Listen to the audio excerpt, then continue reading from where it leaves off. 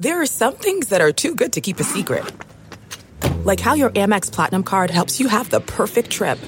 I'd like to check into the Centurion Lounge. Or how it seems like you always get those hard-to-snag tables. Ooh, yum. And how you get the most out of select can't-miss events. With access to the Centurion Lounge, Resi Priority Notified, and Amex card member benefits at select events, you'll have to share. That's the powerful backing of American Express. Terms apply. Learn more at americanexpress.com/withAmex. I'm hoping the Big Ten has to modify their system for us.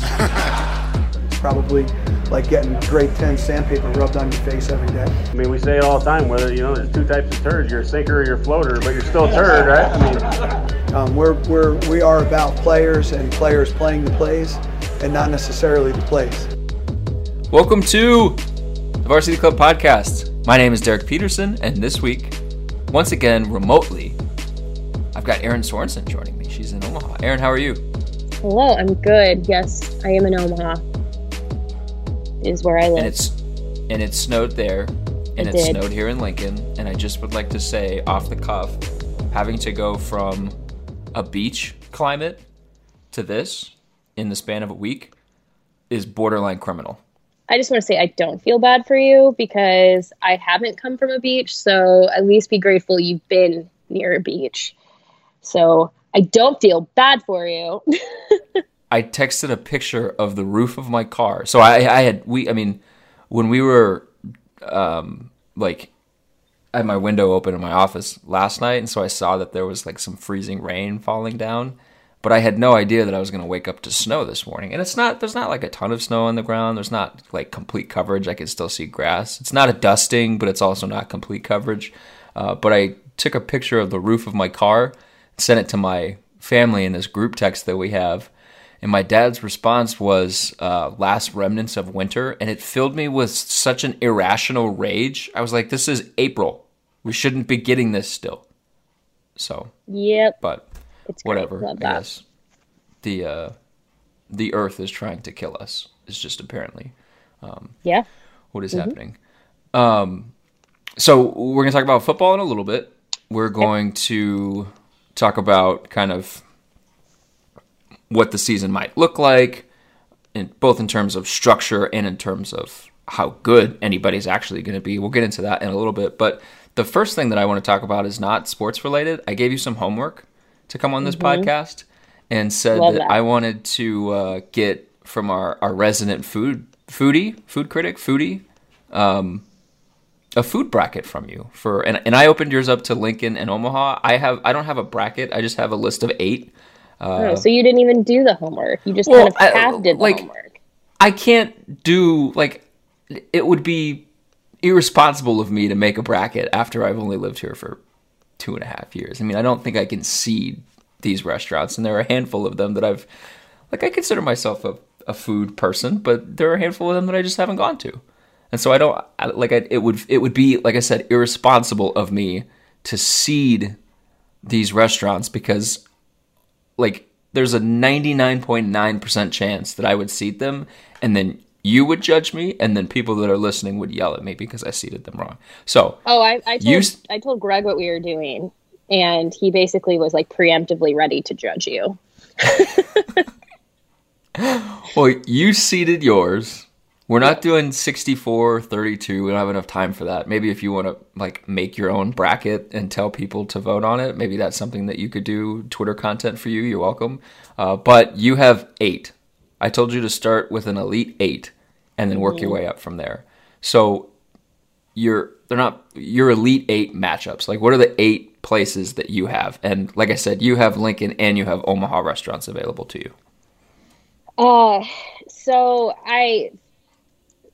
So first, I'm pulling up I just wrote basically an email to myself. I do want to say I have some honorable mentions that I just think are important to mention.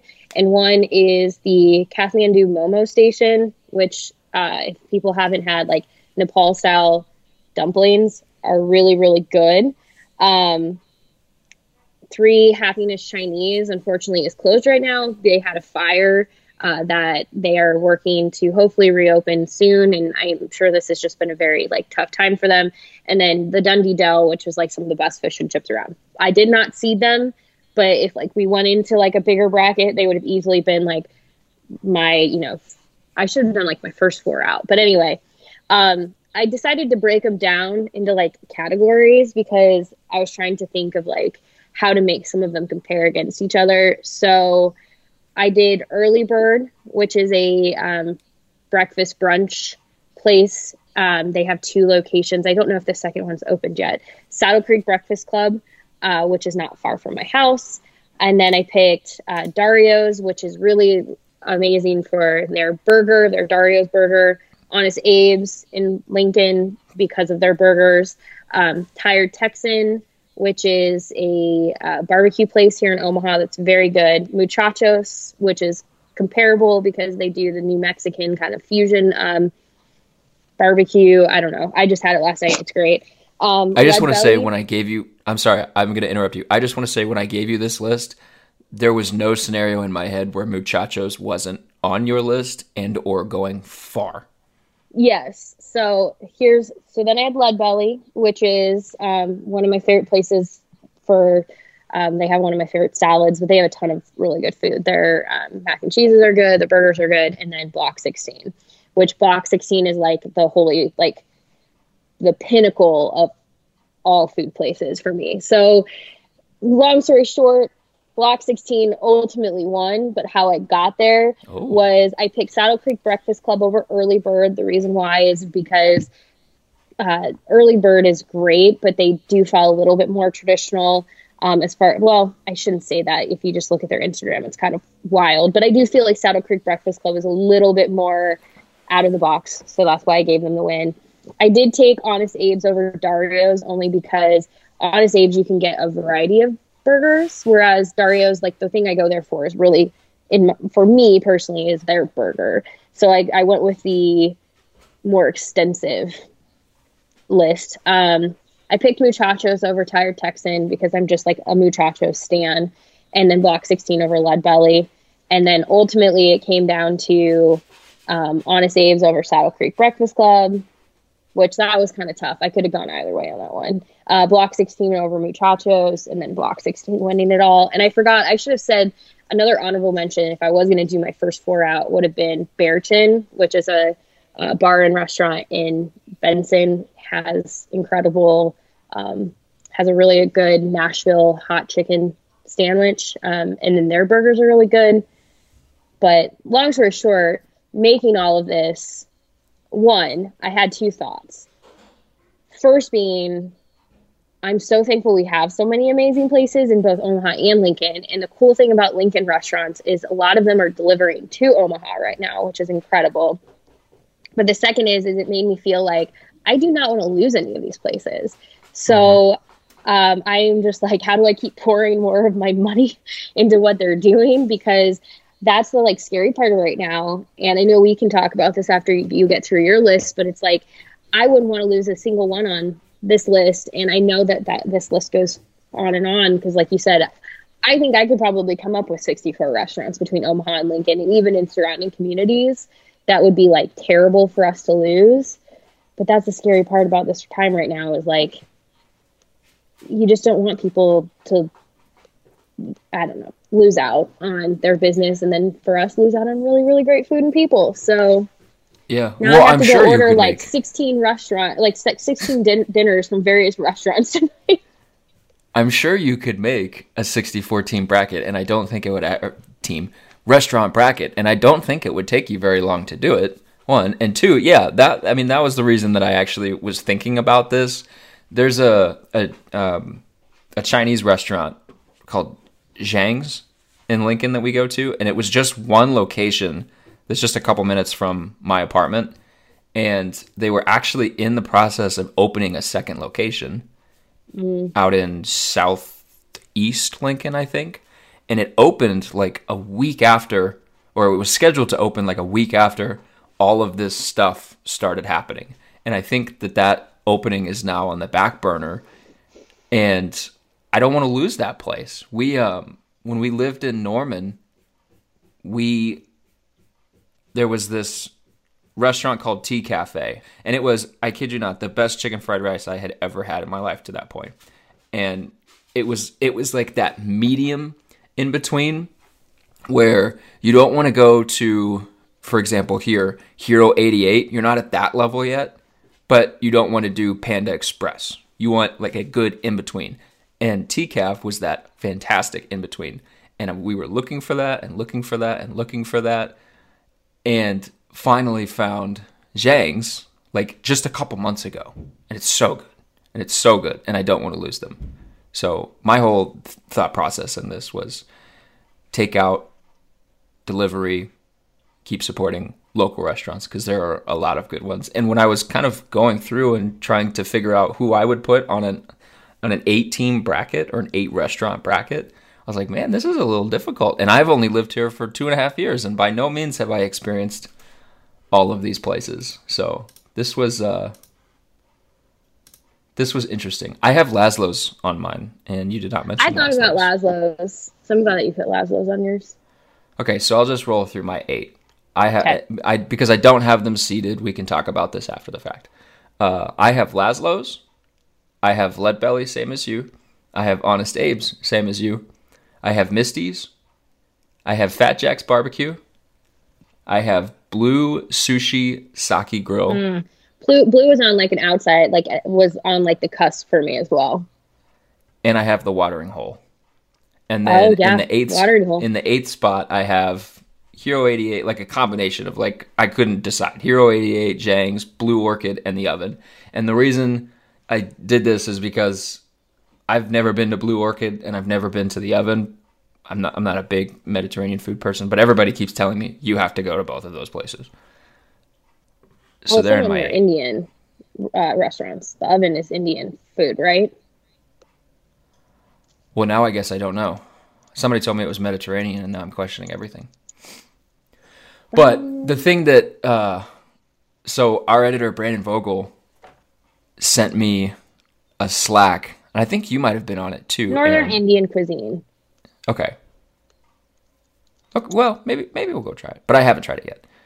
Brandon sent me a Slack message that was a picture of frozen personal pizza that he got from Aldi's. There was Gino's East Pizza from Chicago. And immediately I thought, okay, this is at all Aldi's everywhere. And I got so excited. It is not. I really want pizza. You didn't find it? There are no good pizza places here. That's probably going to make some people angry, but there are no good pizza places here.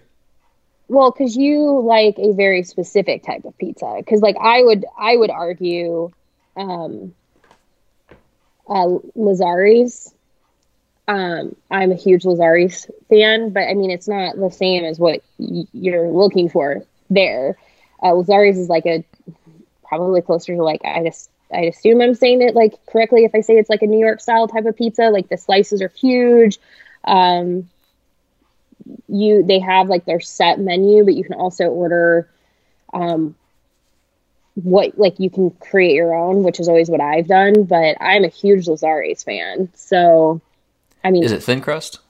Yes. Well, I mean, It's not like thin, but yeah, it's not a deep dish pizza. Thin crust pizza is dumpster food. I just want to get that take out there. No. Yes, thin crust pizza is terrible. Deep dish is the way to go. Chicago style is I was right. Lazzari's is like a New York style pizza, so I was right. Yeah, thin crust pizza is dumpster food, and I will argue with any person that says otherwise. You are just going to make so many enemies from this. Because, and it's funny because when I was younger, I hated crust on pizza. I would eat up until the crust at the end. And so my family always just bought like the thin crust frozen pizzas from like the DiGiorno aisle. Or actually, my dad loved Red Baron. So that was what we always had. And they were always thin crust.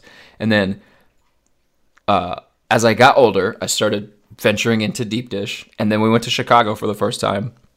And I had Gino's East for the first time. And I was enlightened. My world was opened. And I will never go back to thin crust. It's a cornmeal crust. And it's the greatest thing ever. I mean, you just can't beat the crust. Mm-hmm. Do you like stuffed crust pizza? No. Honestly, I love stuffed crust pizza. So, how do you feel about the barbecue scene, just in Nebraska in general? Lincoln, Omaha. How do you feel about the barbecue scene? Because Fat Jack's is far and away the best one that I've been to. You need to go to Tired Texan. I still haven't found a barbecue place that holds a candle to barbecue that I had when I was home. I think it just depends. I would say I've had this conversation and I've heard this conversation. I know Sarah Baker Hansen, who has done food reviews for a long time, sort of had been looking for that like really, really solid barbecue place in Nebraska, and Tired Texan honestly changed the game as far as I remember when they opened, it was sort of just like a game changer. Like, they're incredible. Now, I will say there is another barbecue place that's not far from where I live called Heartland Barbecue, and it's a small business. Another one where I hope that they survive what's happening right now. But I really like their barbecue as well. I would still say Tired Texan kind of beats everyone far and away, but like Heartland Barbecue is very good. It's just hard because like there are some where it's like, I know some people like Hog Wild, and it just kind of depends on preference. But I'm a Tired Texan stan through and through, but I think you have to try it. I think when people do try Tired Texan, they're like, oh wow, like this is fantastic barbecue. Like they're the kind of place where they are so well known now for the for their food that you have to call. Well, when you call to order, like if you don't want to go eat there, if you're going to take it for takeout, which is honestly all we've ever done. We've never actually like eaten at the restaurant. When you call, they could be out of something at that point. Like you just kind of know that like they could be, you kind of have to just play it smart, because if you wait too long in the evening, they may not have what you want anymore. But like they'll do like specials, like their dino ribs, which are just stupid, insane. Like they're huge. But yeah, I mean, I think the barbecue scene could be more significant in Nebraska, but I think there's some really strong contenders. And I'd say, like I said, I think Tired Texan leads the way far and above. I have not had anything as good as them in Nebraska. Now, Kansas City has some good barbecue, but yes, one of these that's a totally seasons, different topic. Nebraska's going to have a bye week that falls on OU Texas weekend, and I'm going to convince all of you guys. No, Nebraska literally plays at Oklahoma. No, but I'm talking about going to the Cotton Bowl in Dallas, Texas. Oh, okay. I was like, one of these. It's my hope. My hope. One of these seasons, there's going to be a bye week that falls on OU Texas weekend, and I'm going to be able to get you guys. We're not going to go to the game, but we're going to go to the fair, the Cotton Bowl in Dallas, Texas, and I just want you guys to experience some of that, and it'll be great. You're trying to get us anybody a who podcast. like knows good barbecue would be Brandon. I trust him over. So I'm sure he would be I would be very interested in his opinion, and he'd probably really enjoy that. I will say this: I'm not partial to any barbecue place here in the state of Nebraska. My heart is not out to any barbecue place in the state of Nebraska. So if there is a barbecue place that's listening to this podcast right now, it doesn't matter how good you are. If you want to sponsor this podcast, I'll say you're the best barbecue place in the state of Nebraska. So I will extend that offer to anybody. I still think that you should try Tired Texan. Now, it's going to be a little bit harder considering we're not supposed to be traveling for non-essential reasons right now, because that would require you to basically come to Omaha. They're on the interstate, actually very close to the Omaha office of our sister companies, B2I and Hurrdat. Like literally I'm talking like 5 minutes. We'll put it on not the bucket list, but the list of things that we're going to do whenever this ends. Like, I feel like everybody is developing this list of the top 10 things that you're going to do whenever you're allowed to travel, whenever you're allowed to have large gatherings again, whenever quarantine is done. I feel like people are starting to create a list of things that they miss. We'll put visit Tired Texan on that list of top 10 things. My wife and I will go drive to Omaha. That'll be fun. We'll see my grandparents and make a trip out of it. Perfect. Are you starting to? We're starting to develop a list. Are you starting to develop a list of things you're like, man, we're going to do this whenever it ends? Yeah, I think a little bit in my head. And I'm sure a lot of people are feeling this way. Like, I would say right now, because it doesn't feel like there's a light at the end of the tunnel, it's hard to kind of like imagine when these things will happen. I think I think what's hard for right now is that I've had a lot of things canceled. So, like this weekend, I was actually supposed to be in California for, I don't really want to call it like a bachelorette party, because that's not really how I was viewing it. It was just more of like a trip with some of my close friends, which I was really looking forward to. Nothing like crazy. Like, we're talking like supposed to have gone to like the Britney Spears experience, like fun, just like fun, silly stuff that I was really looking forward to. And then obviously we had to postpone our wedding. And, but then I think about like the things like the week of our wedding, Kesha was supposed to be at Stir Cove with Big Frida, and that's been postponed. I was supposed to go to another concert this summer with my mom, and that's been postponed. And so like for me, it's like I've had so many things that I had been looking forward to in the next few months just straight up like canceled or postponed, that it kind of just like I haven't really started to make this like list of like, but I will say I miss a lot of things. Like, we have taken our dogs, and people are going to laugh when they hear this. I have to spell it because they're literally laying right next to me. And if they hear the word, they're going to freak out. But we have to take, every time we take our dogs on a WAOK, we walk to like the neighborhoods that are near us, which for us is either Dundee or Benson. And we walk by these, you know, bays of restaurants and shops, and, a lot of them have signs that are like, stay safe, be back soon. And like, you just kind of look inside and see emptiness. And it just makes you feel like just not long ago was in these places and experiencing these places. And I think the harder part is like, I can't really open my camera roll right now, because if I go back too far, just even a month ago, it's so weird to see the stuff that was on my phone and just like the life that I was living and we were living before this really completely just shifted. So I think for me, like, I'm with you. I will start to have that list of things that the day it comes where it's like, yes, free for all, party, let's go. I will have like so many things I want to do. And I think like one of the very first ones is I'm going to like drive to all of my friends' houses and just like hug them, because I feel like it's so weird that we can't do that right now. But it's just weird. I know I'm not alone in that. I know a lot of people feel kind of like hopeless, and I don't know if I feel hopeless, but I definitely feel just very bogged down. And so I think I'm glad that you're making a list, because I'm looking forward to like the point where I start to have that formulating in my head, because for some reason, hearing that you're doing that, it kind of gives you like hope that like there is a light at the end of this tunnel, even if we can't see it right now. That was a very thoughtful and emotional response to that. When I know, I'm sorry, this is not this podcast. No, it's fine. I just think it's funny, the juxtaposition, because when I was asking that question, my brain was thinking bar NBA playoffs and the Pit Bowl. Like, it was like 2010, whatever the Timber version of they did yeah. Do you know what I'm talking about? They did the Timber version with Kesha and Pitbull, but they turned it into an NBA playoffs promo.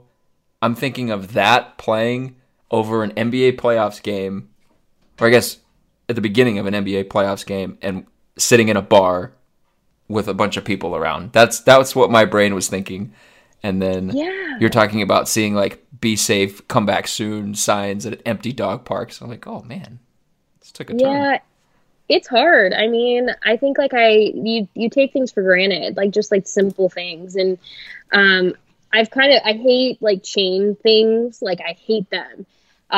where it's, and I participated in some of them, so I like hate myself for it. But like some of the ones where it's like, hey everyone, copy and paste this into your Facebook status and ask your significant other to answer these questions. Like, I get it, we're all bored, but some of these I'm just like, oh my God. But like I said, I've participated in some of them, so I'm also like equally hating on myself. But the one I've seen, I'm glad you said that. I'm glad you said that because I also hate the chain things happening on Instagram right now because... Oh, but I'm totally buying into them. Like, I've done the, like, I'm making them for Halo Varsity, which people are enjoying the heck out of. I have filled plenty of them out. I guess you're talking probably about the, like, see 10 push-ups and do 10 push-ups and not the, like, explain yourself in GIFs in regards to this. We have not done the, like, challenges, which I have no intention of us doing unless I get bored enough. I'm not looking on Instagram much, but I got caught in that until tomorrow thing. Both my mom and my brother did it. And I was like, these are terrible photos. Why would you share these? And liked them and then realized the trap that I had fallen into and immediately regretted every decision that I'd ever made. So for the record, after that, I stayed off Instagram. Yeah, I did like somebody's photo that did that. It was a Casey Rogers, in fact. And you know what he didn't do? He didn't tell me anything about it. I had to look it up. I was like, why is everyone doing this? But I had already liked his photo. And so I'm like, oh, he never sent anything. So shout out to Casey for not requiring me to do anything like that. So did you never post an embarrassing photo? No, because he never, like, they're supposed to like message you and tell you like what it is. And he never did. So I was like, all right, I'm going to Twitter shame you into it. Shame you into it. So just be prepared for that. No, I was going to say though, I don't remember what I was going to say anymore. Although I'm just watching, why is there snow on the ground? Sorry. I just like looked outside and remembered that it's April 3rd and there's now snow on the ground again. Yeah, it's dumb. This is the most, My Favorite Murder podcast intro that I think I've ever done. What? My wife's favorite thing about that podcast. Yeah, my wife's favorite thing about that podcast is that they go 30 to 45 minutes in an intro before they even get to what they want to talk about in the podcast. She loves that. And I had never done that before. It makes for very entertaining. It did, like, you do have to, like, adjust, because, like, theirs then could be upwards of 2 hours, so you have to plan for it. But actually, there's a podcast, and it's not going to resonate with most of the people listening to this podcast, so I'll spare anyone, like, actually saying it, but I will tell you about it separately, so you can tell Alex. But there's a podcast I listened to by a woman who basically the entire time is just her riffing on different like topics, and it takes like an adjustment at first because you're like, oh wow, this is a lot to kind of like adjust to, but once you like listen to a couple of episodes, it's really easy to get addicted because you're literally just listening to someone's internal thoughts about a variety of topics. So it's just like essentially one long random intro, but it's very entertaining. Yeah, I'm sure. Well, let's talk Nebraska now. I guess. Just for the people that are listening, because they probably like, I appreciated the food conversation, and now I have food places to add to the list, or food places to add to, like, hey, we're going to get takeout from them in the near future. So I appreciate that conversation. I have no issues with your winner, even though putting Muchachos and Block 16 in a Final Four matchup is kind of like equivalent to Duke, Kentucky playing in the Final Four, but whatever. I would have thought that you would have like structured your bracket so that those two met in a championship, a title match. I was going to, but the hard part was, I decided to do the thing where I'm like I was trying to like compare like similar restaurants to each other, so it wasn't as random, and that's how it happened. But originally I did put Muchachos against Block 16 in the final two. Yeah. You didn't rig the bracket, and I appreciate that. I didn't, no. So, the news of this week, and it happened, we're recording this on a Friday morning, this happened on a Thursday night. Aaron, I'll let you share actually the news, and then, because I have some thoughts on kind of what it means globally, but there was women's basketball news Thursday night, and Aaron, you helped me out with it, you got the story up, so I'm going to let you like share what the news is. Leah Brown is the third Nebraska women's basketball player to transfer from the team, or say she will be transferring. She's put her name in the transfer portal, which you confirmed, and received a statement from Amy Williams on said decision. But she was the Huskers leading scorer this year. She was the Big Ten Sixth Player of the Year, or like one of them. But yeah, I mean, it's a big loss, and I think now losing, you've lost both your forwards, you've lost a guard.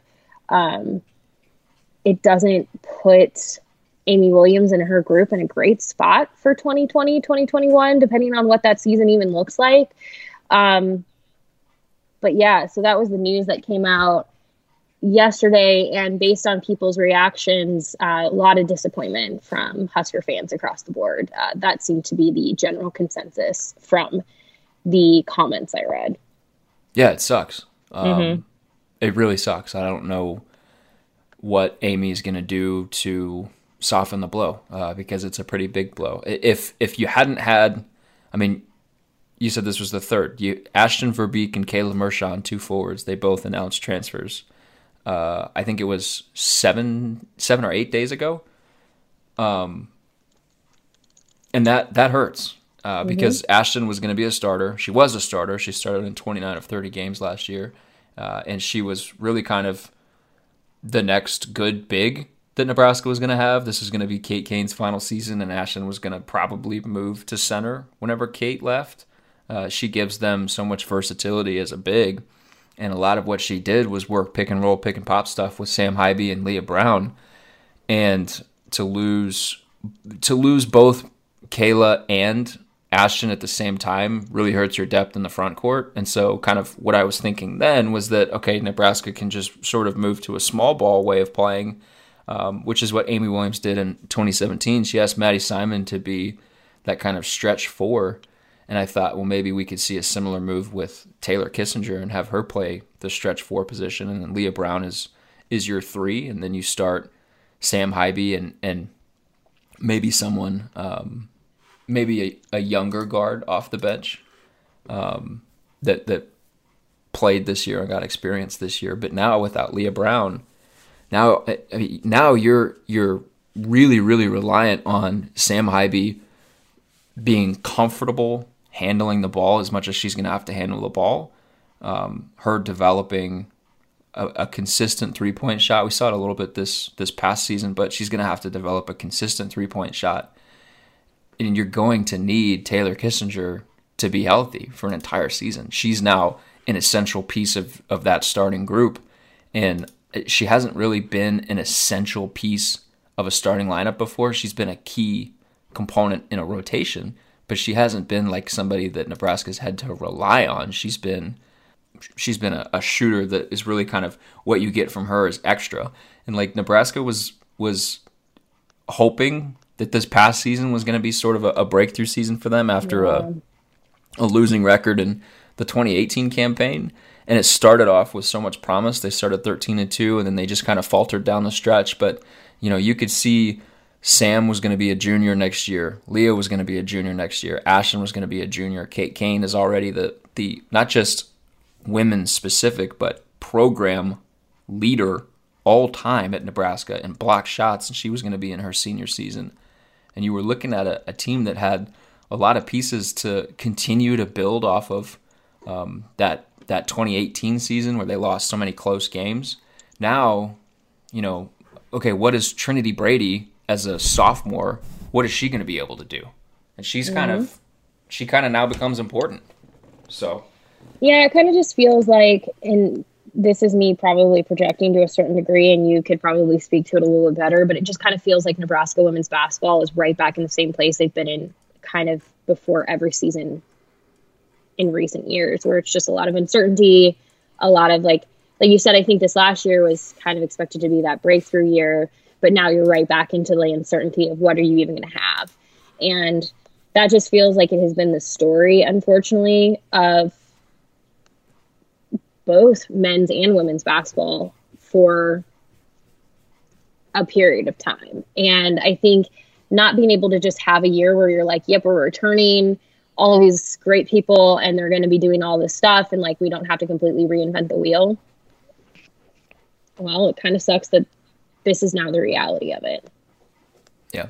It speaks to the exact same problem that football is trying to overcome because, excuse me, Leah's departure, according to Amy Williams, she was back home with her family. She's from Auburn, Indiana. She was back home with her family dealing with, the what's happening in our world right now. And she told Amy Thursday that she wanted to find someplace closer to home to continue her career.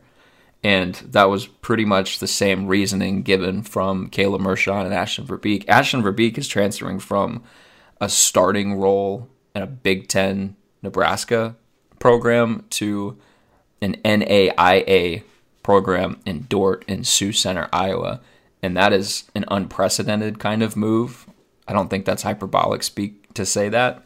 But she's doing it because the coach at that program coached her in high school, and her mom is coaching high school volleyball 14 minutes away. And I wrote a story on Ashton, and I was told that Ashton wants to, at some point or another in her career, take over for her mom. So the place that my brain went to, and this is speculation, it's not anything like I just hope that everybody is okay with all this stuff going on and people wanting to go home to be closer to family. I just hope everyone's okay.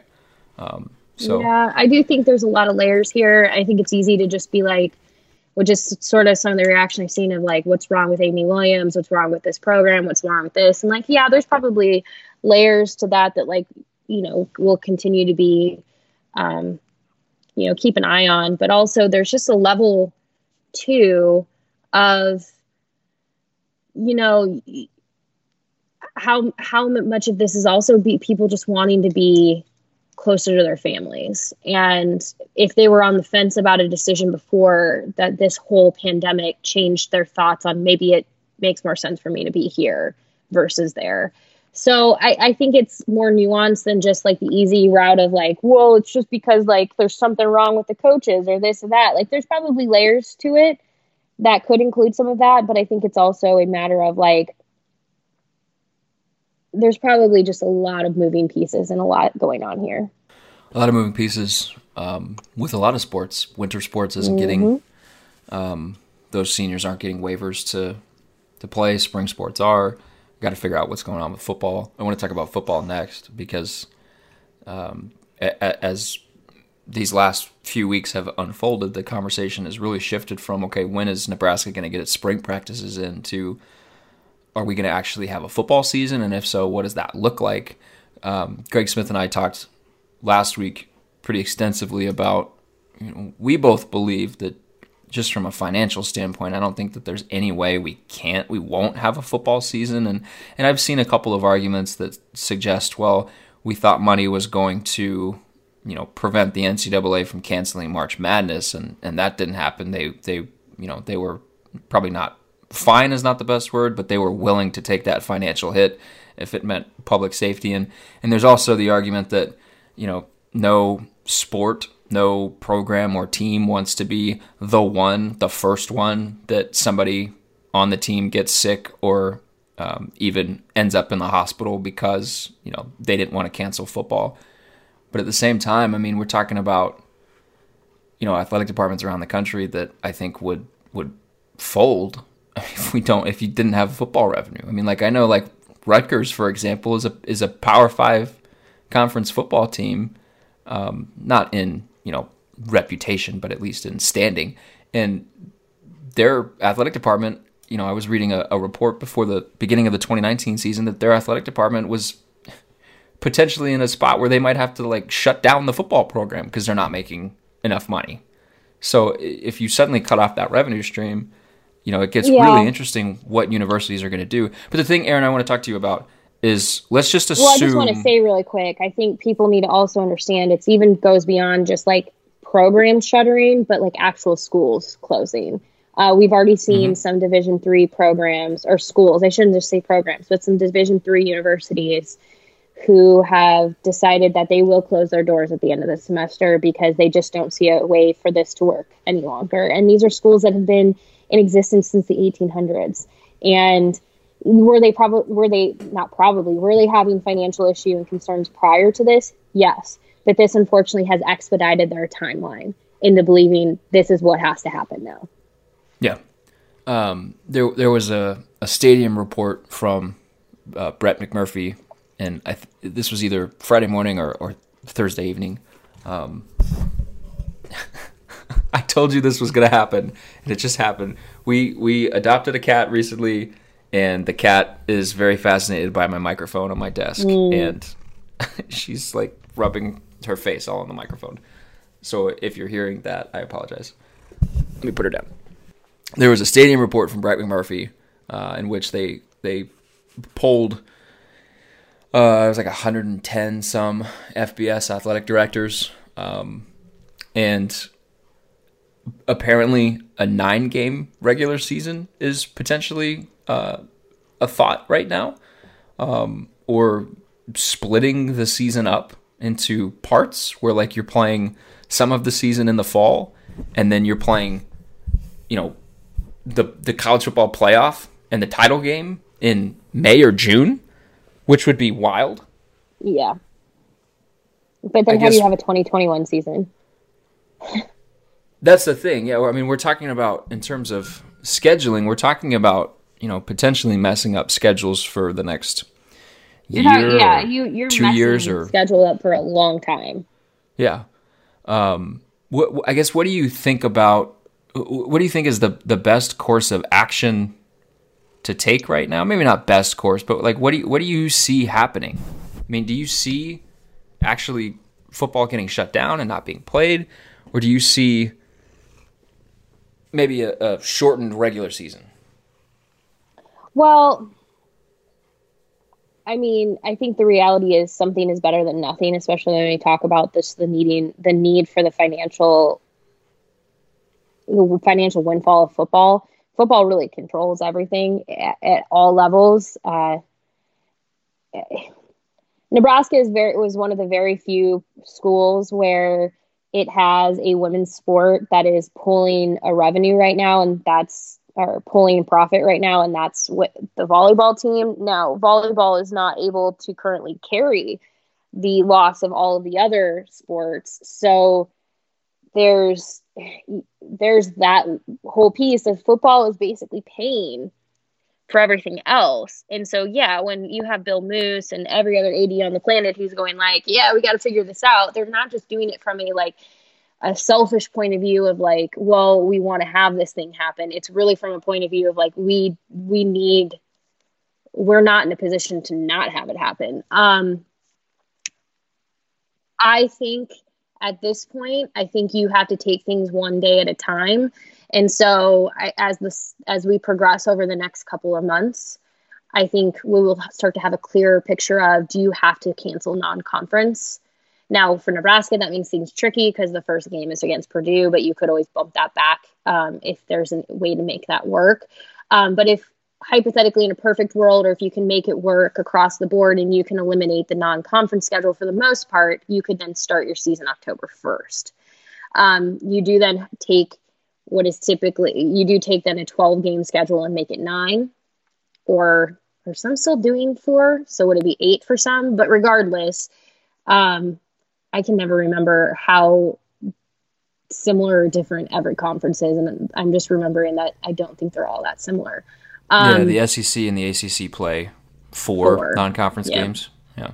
Yeah. No, my brain for a moment was like, just suddenly remembered that whole argument that the SEC doesn't play 9 and whatever. That's a totally different argument. But so in a perfect world, if you could if you could eliminate the non-conference piece, it would buy you time.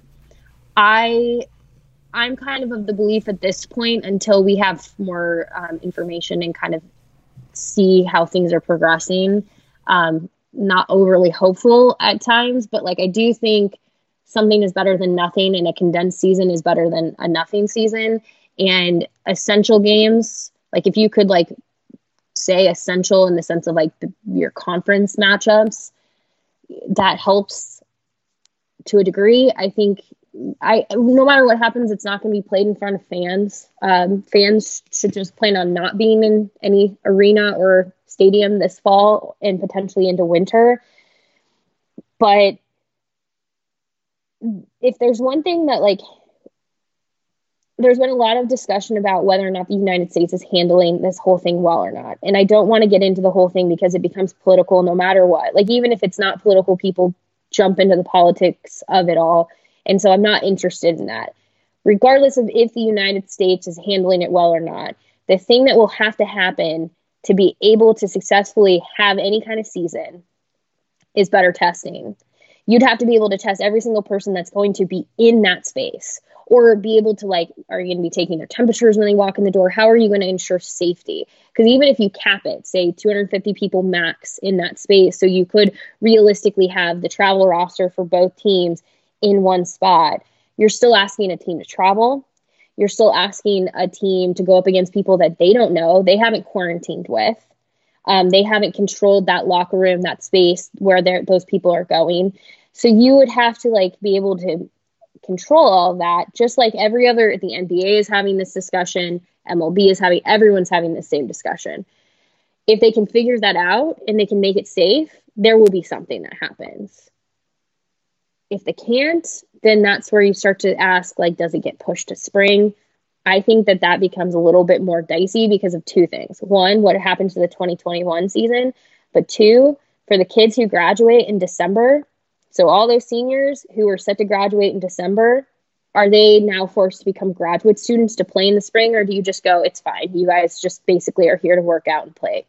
I bet there would have to be some kind of waiver. You'd have to. The spring, starting it in the spring might actually be maybe the route that athletic directors maybe would be most down for, because if you start football in the spring, like the actual season, not spring football, if you start it in the spring, then you're potentially in a situation where you could have fans at those games. If you started the season in October or November and you played either a condensed season or you just started it later, I don't think we'll be at a point in October or November where fans could be in stadiums. And also, you know, the thing that people aren't talking about, I saw Dr. Fauci make the comment that this is probably going to crop back up once we get into the fall and follow more of the traditional flu season patterns.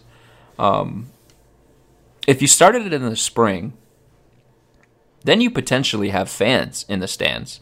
And then maybe not sell out, maybe not full capacity or even close to it, but some fans are better than no fans, and you can start to recoup some of that money you lost. If you just cancel the non-conference portion of the schedule, then you have teams playing a disproportionate amount of games, which would make determining, like, the college football playoff difficult. You'd also have to figure out, and this would be a logistical nightmare, what to do with those contracts and payouts, and what to do with that stuff, and how to adjust it going into future years. Because, I mean, you agreed to play those games. Would you just kick the can down the road a little bit and have the discussion later? Would you agree to play those games at a later date? Would that then mess up your later schedule? Because remind me, I'm blanking on the exact year, but Nebraska's non-conference schedule, and for that matter, schedule, is full through, like, the next 5 seasons?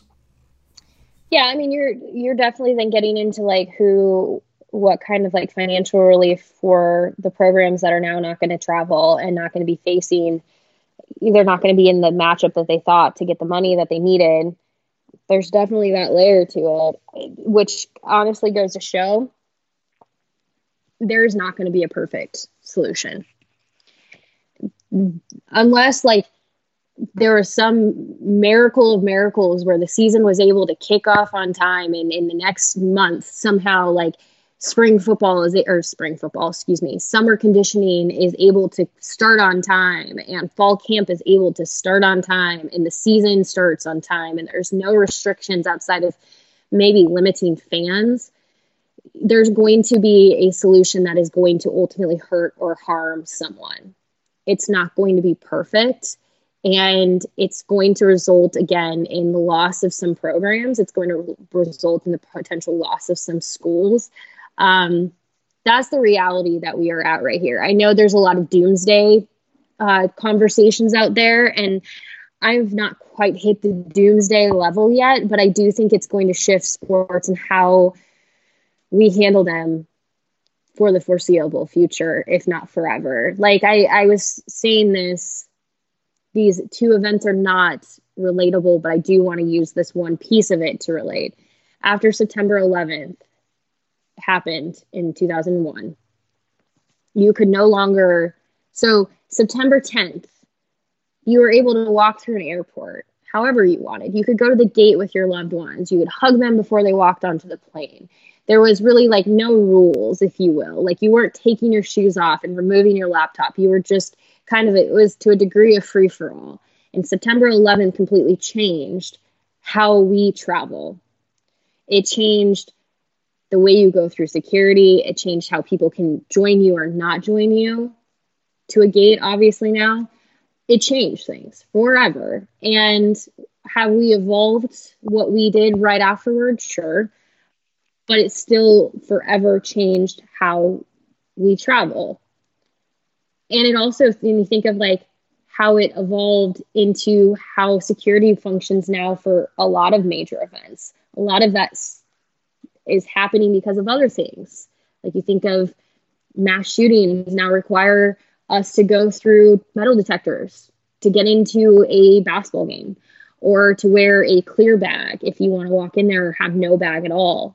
Things that happen change how we do things.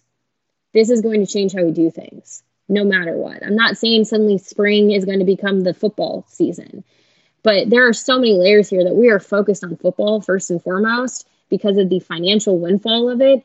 But you're talking about soccer, volleyball, basketball. If you can't play a football season, if you can't get football started, then you're starting to have a conversation of, can basketball even tip off normally? You're having to have conversations about the NFL, the NBA, the MLB. Like, this is going to become so much more than just, do we get a college football season? So the reality for me is everybody is going to do their best to try to make something happen, because something is better than nothing. And there will have to just be grace shown through it, and the ability to understand it's not going to be perfect for everyone. It's going to ultimately harm or tick somebody off. It's just, what is the extent of it? What does that look like when it's all said and done? So I guess we can kind of wrap it up here on this note. So back to the stadium that report. Was like the most like real way of putting that, and I'm sure somebody's going to be like so mad that I'm like, no, this is a good discussion. I don't have any. No, yeah. The stadium report for Brett McMurphy. So there are a couple of options in there. One of them we already covered, starting football in the spring. There's a quote that I want to read from this, from a Power 5 athletic director. It's not named, it just says Power 5 athletic director. Would that be the preferred situation? Absolutely not. But the lights have to be kept on somehow, and I think that one is really telling. The other one that I want to read is from another Power 5 athletic director. I think being open to a non-traditional season is a must for athletic departments to survive. That piece ends with an athletic director saying, like, you have to put competitive advantages aside and look at the big picture, but I'm not sure people will. This is going to be a very, very interesting thing that's going to constantly be changing and constantly evolving, because trying to make plans right now is so difficult, because you have just an ever-moving target that you're trying to hit, and it's like whipping around at lightning quick speeds. Another option that was in here that's really interesting is universities could determine that students are not allowed back on campus in the fall and they must take online classes. Mm-hmm. But those universities make an exception for student athletes to return to campus to compete in athletics, and they would just get approval from the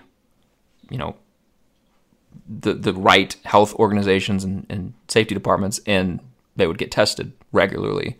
That would be insane. I don't know that there are many university presidents around the country that would say, yep, we'll allow student athletes back on campus when we're not allowing anybody else back on campus. But I guess there was an AD that's quoted in this piece that said we've actually had discussions about this possibility. So things are going to get crazy, I think. Things are going to get a little wacky. But, with this being literally changing by the hour, I think we could be in for anything. Yeah, and I think that's going to just have to be the reality of our lives, is just rolling with the punches and being willing to kind of take things one day at a time, which is hard because especially for us being sports reporters with no sports to cover, like that changes things. And like, I know like there's so many people who are worried about like, what do their jobs look like? What does life look like for them? And I feel very bad for the people who've already been let go or been furloughed or are facing the real possibility of that happening. And I think for myself, it's just, the thing that sports has always done for us is provide a distraction. And right now we don't have that. So I can say, at least with what we are trying to do at Hill Varsity, and this isn't a shameless plug, but it's going to sound like one. But I just more mean, like, if people wonder, like, the approach of how we're handling this right now, it's to be an informant, but also continue to provide that distraction to the best of our ability, understanding that we don't know what's going to happen just as much as other people don't know. And so I think the best thing that anyone can do right now when it comes to, will I have football in the fall, will I have volleyball or whatever else, is just to kind of go with it and know that when it's all said and done, the people who make the decision will not be making a decision out of a place of mean-spiritedness, evil. It's going to be out of a place to try to come to the best decision, best agreement for all. But I just know at the same time, it's probably going to still ultimately result in just not being exactly what everyone wants. And that's what's going to be tough. But I don't know. It's hard to think about at times. Like, what does life look like if something doesn't come back? But I'm just glad that there are people having the discussions of how do we kind of make it work. And if nothing else, I guess when it's all said and done, we'll have really interesting stories to pass along in 30 years when people ask about 2020. Yep, it's been a fun year. The power brokers in college football are trying to find I shouldn't say college football, in athletics, collegiate athletics and professional athletics alike are trying to find the best bad situation to roll with. But in the meantime, we can talk about restaurants and to field keep our spirits up. Options. If people haven't checked that out, that's been actually like really fun to watch the opinions on. Put it on Instagram stories too, and people have been voting, and there's definitely a very clear winner there. But like watching like people's opinions from Instagram stories, Facebook or Twitter are also very different. So I mean, those are the things where it's like, would we rather be talking about the quarterback competition and whether or not Luke McCaffrey is actually making a case for Adrian Martinez's job? Sure. But if we can't, we might as well have a little fun with it. So people. Who won? Who was winning or not who, but which field design was winning on Instagram? Now I'm curious.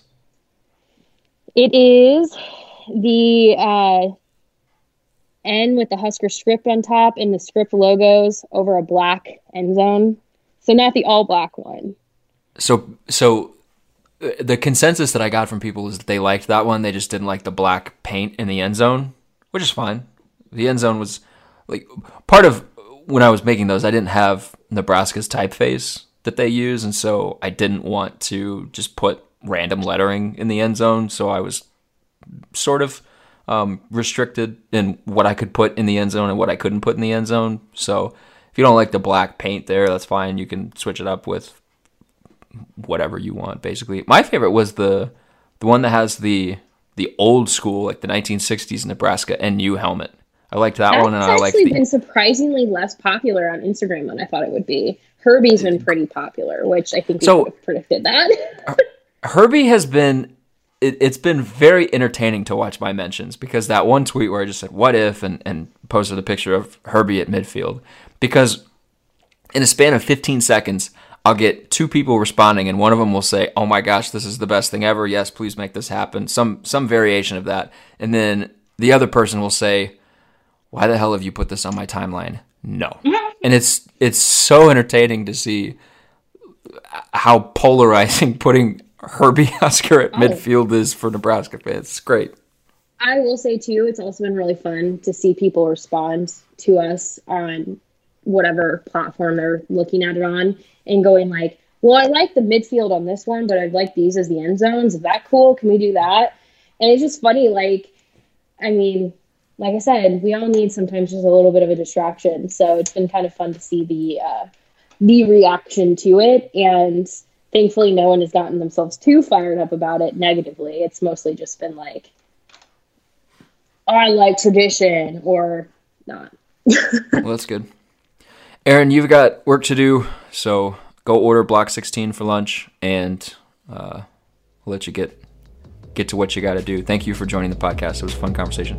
Of course. We will chat soon about other random topics.